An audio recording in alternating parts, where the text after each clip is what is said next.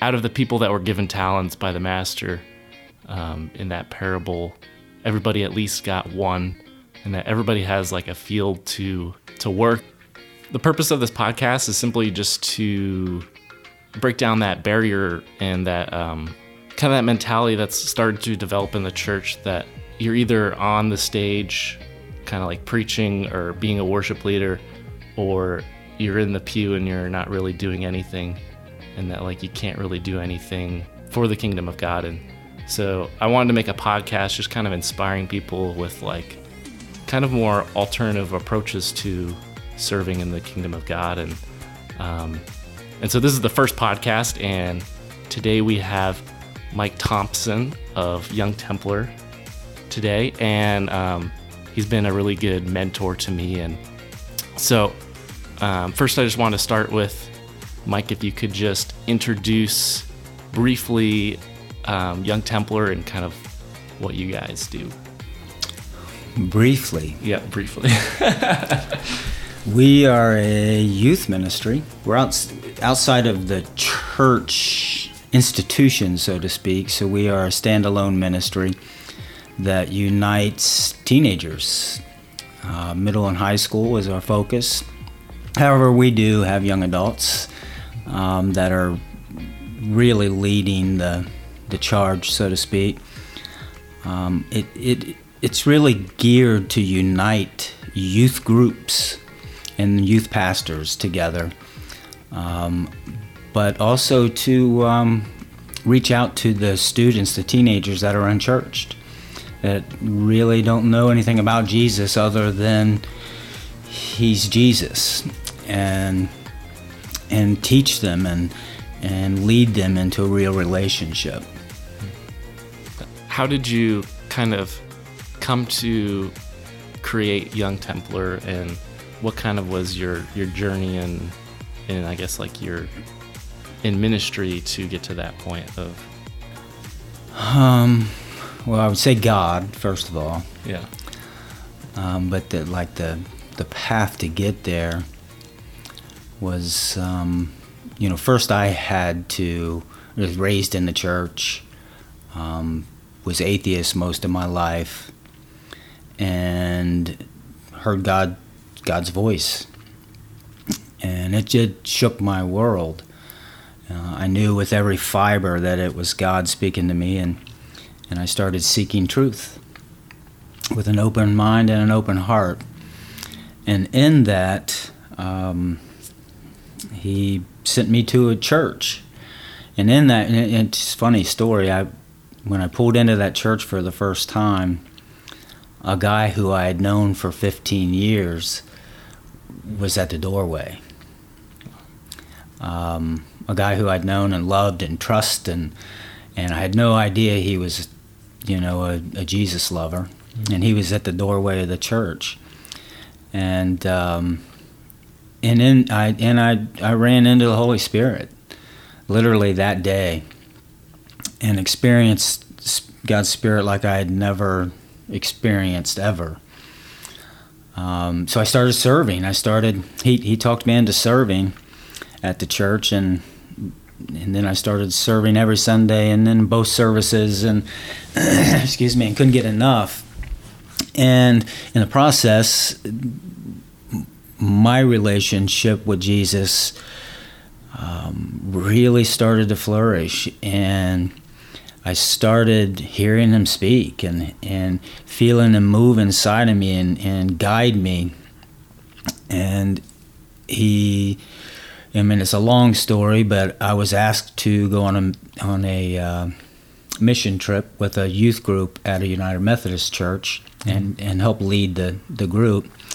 And I did. And on that mission trip, a lot of different things happened that led me to feel like God wanted me to serve in the kingdom by leading teenagers to Christ. I was kind of that rebel who was still trying to figure it all out myself, you know, and living in just the love of Christ and grace. And anytime I ran into someone who was living in the law, I guess I was kind of like a rebellious teenager. So we clicked, me and the teenagers, the middle and high schoolers. And after that mission trip, I mean, we really, really just clicked. It was so much that we knew it was God. I knew it was God. And as the time progressed, I was asked to come permanently and be part of that leadership team on that youth group at that church.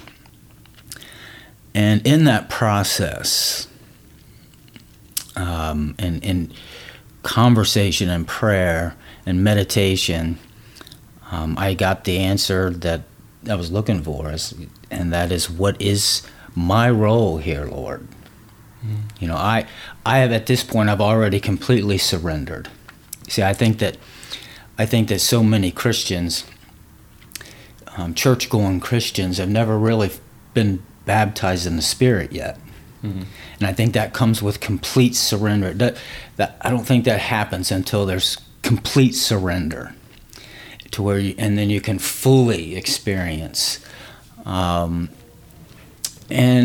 as time progressed, you know, God really started speaking to me and having dreams and vision. I mean, it's not like a dream that we typically have a dream and wake up and can forget. You know, it's more like and I say it was more like he put a zip drive in my brain, and it took a couple years to unpack all of the files in the zip drive. And in learning what he wanted to teach me, part of that was also Young Templar. And that's how it kind of unfolded. And I mean, there's a couple different questions, I guess, racing through my mind. Is just kind of like, I guess when you were serving at the church, what kind of transition did you start out doing? Did you start doing like kids? Like where did you start serving when you started serving at church? I look back now. I've obviously put a lot of thought into how I got here. I've always been a person. All of my life, my biggest passion has been people. Mm-hmm. And my biggest hunger was trying to understand the human brain and how we got to where we're at, why we do the things we do. I've always loved people. I've always hurt inside for people across the planet who's suffering all of my life. I'm the kind of guy that cries at the Save the Whale commercial, as you know. So no, my friend Tim at the church, you know, I started going every Sunday, and I guess I was probably a month or two in. He said, "You're going to serve on," because he was at the time he was like the captain, so to speak, of the usher team. Okay. And at the time there was only one service, mm-hmm. and Steve, the founder of the church, was still delivering the messages, and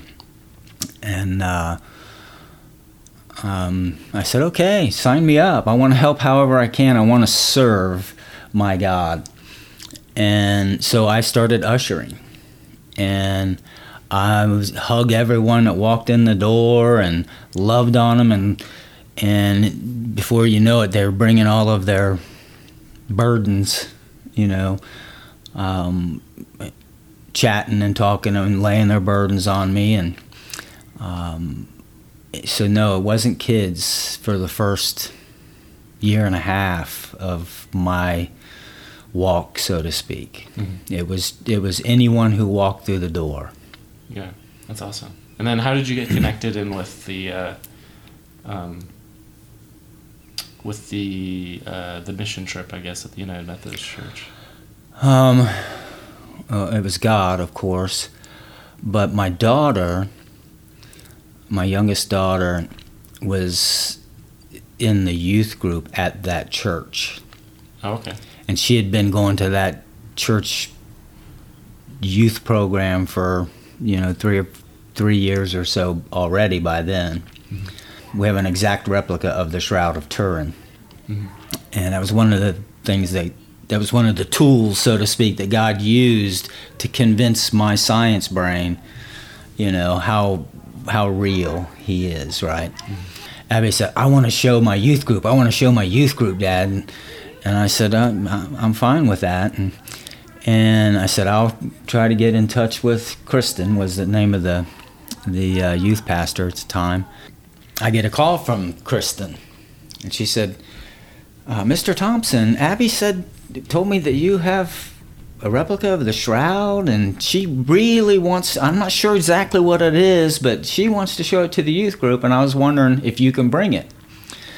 So we scheduled a day, and I took it in, and at the time, the youth group was, probably 15 kids. Mm-hmm. And we laid it out on the floor and sat around it, and I just spoke to them about the Shroud and about our Savior, and some kids were crying, but they were just in awe in that experience.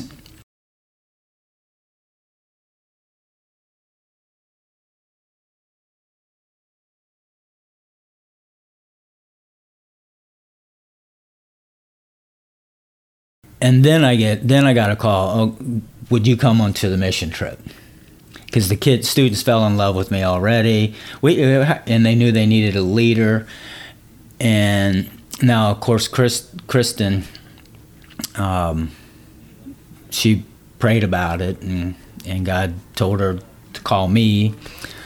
And then after that mission trip, it was about a month later, I got a call asking me to come and be part of the youth group, and it was totally God. It was God, because that was the exact group of kids that in the group over a few years' time. I mean, the group grew to 75 kids, and they're still part of my life today. College students now, and it was the exact kids that needed the specific rebels and specific non-rebels, and as much as I taught them, they taught me, but that's how it ended up, just from loving on people with the arms and the heart of Christ to being asked to come in every Wednesday night and lead the kids. Yeah. Because I certainly wouldn't have chose to spend the rest of my life with teenagers. No, I wouldn't choose anything else. Yeah. So would you say that it didn't come necessarily out of a passion immediately to serve high schoolers, but more out of obedience to where God was calling you to? Oh, for sure. Yeah. I was a lot less scripture and a lot more, just walking in the simple understanding of how huge God is, how real, and how much He loves me. I've been at this youth ministry for a decade and a half, and there's been some really rough roads, especially in the beginning, and a lot of heartbreak. And I know I would not have. In fact, there's been many times I've been ready to quit. But so no, it's the passion simply came because of the kids. I started learning the truth what I had forgotten, what it's like to be 13, 14, 15, 16, you know. As much as I think I remembered what it was like, I didn't.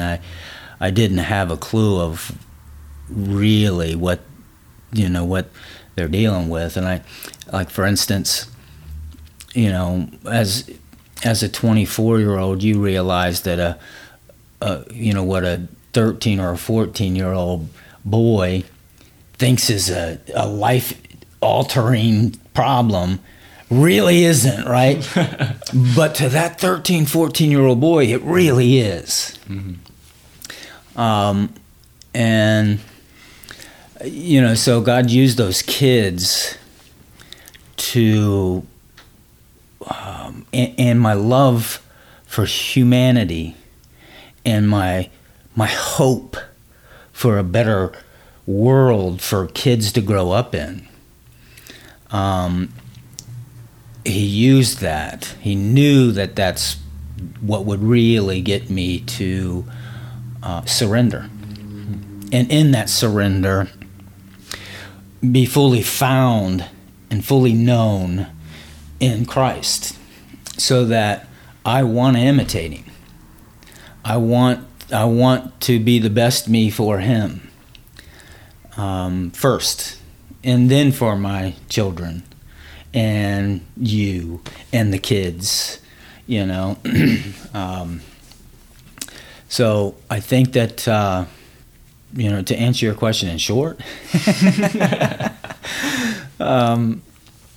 it was simply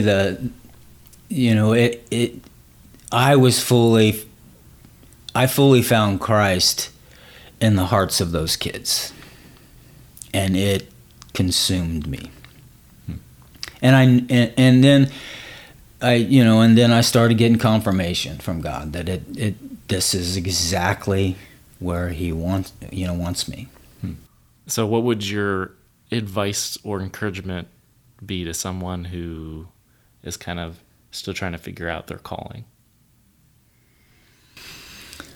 My first thing is this: stop figuring it out. Stop trying to figure it out. I spend a lot of time with young adults who love and live for Christ. And in that, they're caught up trying to figure out what their calling is. And, you know, here's what I know. You know, you have Logos, right? The complete Word of God. And then you have Rhema, and Rhema is beautiful if it's Holy Spirit driven, right? Because one sentence can change the world, right? Love one another as I have loved you.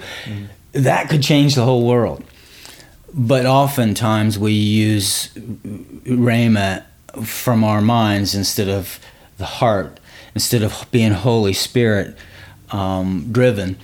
And so we take a piece of scripture and we're like, you know, I'm supposed to know my calling. But what Logos says is that what your first calling is this, to know how much God loves you. That's the first thing. Then to love him back, to know him. What your calling, your number one priority is your personal faith. That's your calling. I would tell anybody that your first responsibility is to know Jesus well enough to where you experience him in your life, to where you have a relationship with him, not a religious type of you do, I do, relationship. And then I would say, then I would also say this: do what you're passionate about, and let God bless it. You know, God's not wanting you If you're not confident that God has spoke into you what you want, what he wants from you, then do what you're passionate about and let him just pour the blessing over it. And in that, you will be slowly prodded into an area where God wants you. Or he may just keep blessing what you're passionate about, because what we're called to do is imitate Christ. We're called to shine his light through us, right? Not try to be the light. We are the light, right? And that's what Jesus said. He didn't say, Zach, go be the light tomorrow at work. He said, Zach, you are the light. But he's the light of the world. So if we are at a place in our relationship with him to where we are just shining his light, other people want to know. And then we can share the gospel. We can share Jesus. That's what Jesus asked us to do, right? Yeah. Past that, you just keep walking in that, and God will open the right doors. He will put you on the right path. So my advice would be, my final piece of advice would be, stop trying to figure it out. Because you're going to fail. Yeah. No, it kind of sounds like a lot of like, I think it's John 14, which is like talking about how Jesus is the vine and we're the branches, and that like when we're connected with him that we produce fruit, and that it's not like us trying to produce fruit, you know, but like out of our connection with him that's producing the fruit. Think about this. Rose bushes. Mm-hmm. You know, you can look at most of the rose bushes that you'll see, even in full bloom, you're like, oh, those are so pretty. But if they've just been chopped at the bottom or they've had an electric trimmer, right, they'll still be pretty. Mm-hmm. But if you ask any professional, you know, and they'll tell you there's a science to actually pruning the rose bush. So you got to find the specific number of knots, and you got to prune it on the specific side of that specific knot, and then that rose bush that gets that kind of pruning is unbelievably beautiful, and its shape, its flowers, everything is different when you see a rose bush that's pruned by a master pruner. And in that scripture, it talks about how he prunes us, right? How our Father prunes us. So it's not just us being attached to Jesus brings out the best, brings out the fruit in us. It's also that he's pruning us, and the Master is pruning us in the right direction, the right thoughts, the right passions, the right. And will lead us, not just bear the beautiful fruit, but lead us in the right direction that we need to go, that he wants us to go, which could end up in the will, in his desire, and what you think your will is, right? So, yeah, you're right. I agree. That's perfect scripture to put to it. Cool. Awesome. I guess I have one more question. Not sure if this will make it in, but my question is, what if you think that there's something that God desires you to do, but you don't feel like you're, that it's your skill or talent? That should make it in, because that's such a beautiful question, because it's human doubt, right? That's just us doubting God. Because if you feel like you're being the shepherd's taking his staff and poking you in a way that you don't feel it's your talent or your gift, or obviously you don't have a passion for it because you don't think you're talented at it. But so you normally wouldn't feel probed or pushed in that direction. Mm-hmm. I would say you gotta go. It's the fear. That would totally be the enemy talking to you. It's every choice is an act of war. Between the dark and the light, between Satan and Christ in you. And if we haven't in our own mind believed that we're good at something, we're going to run from it. And the enemy will use that. So what better time to prayerfully run straight into something that you feel God is asking you to run into. And maybe all of a sudden scales will start to fall from your eyes and you'll see God in a way that you never saw him before. Sometimes it's not just in the moments where we are, so broken that we're calling out to God that we experience him. That's not the only, sometimes until you get to be a Jesus freak where you see him and experience him everywhere, right?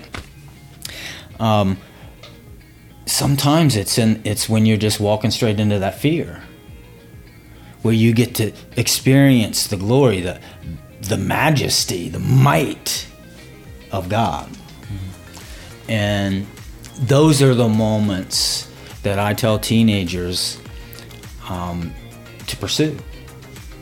Because I want them to experience God.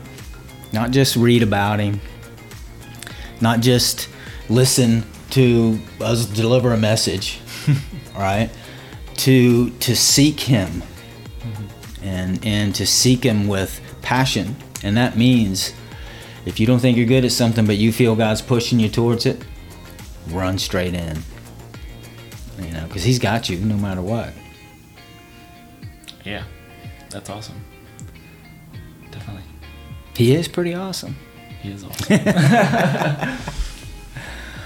Well, I think that's about it for this podcast. Thanks so much, Mike, for joining me. You're welcome. Talking about this. And you're welcome. My pleasure. Thanks for having me. Of course. And where can people connect with Young Templar? YoungTemplar.org. YouTube at just Young Templar. Facebook, Young Templar. Instagram, Young Templar. And if you are a parent with teenagers, download our app. It's on all of the app stores. I guess there's only 2, so 2 app stores. Yep, both of them. both app stores. As Young Templar. It's TEMPLAR. You could call Zach. His phone number, I'm kidding. Nope, don't. No. Actually, my phone number's on the website, so feel free to call me. Okay. We would love to. We'd love to interact with everybody. Awesome. Thanks so much. You're welcome.